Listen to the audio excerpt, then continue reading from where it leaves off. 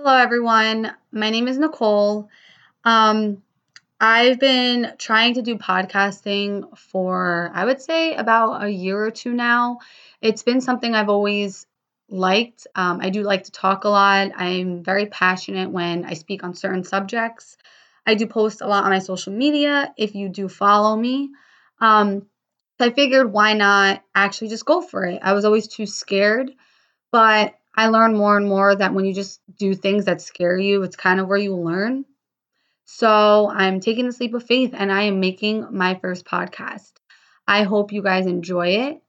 Um, the one thing that I am going to do is talk raw. I'm not going to really plan what I'm going to say. I will plan the topics, but I'm just going to talk, say what's on my mind, say my perspective, and my opinions all stem from experience.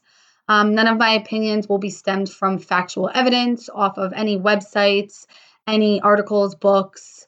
Everything I speak from the heart. I speak from what I feel, and I speak from experiences and hardships that I've been through in life, the happy, the good, the bad, the sad.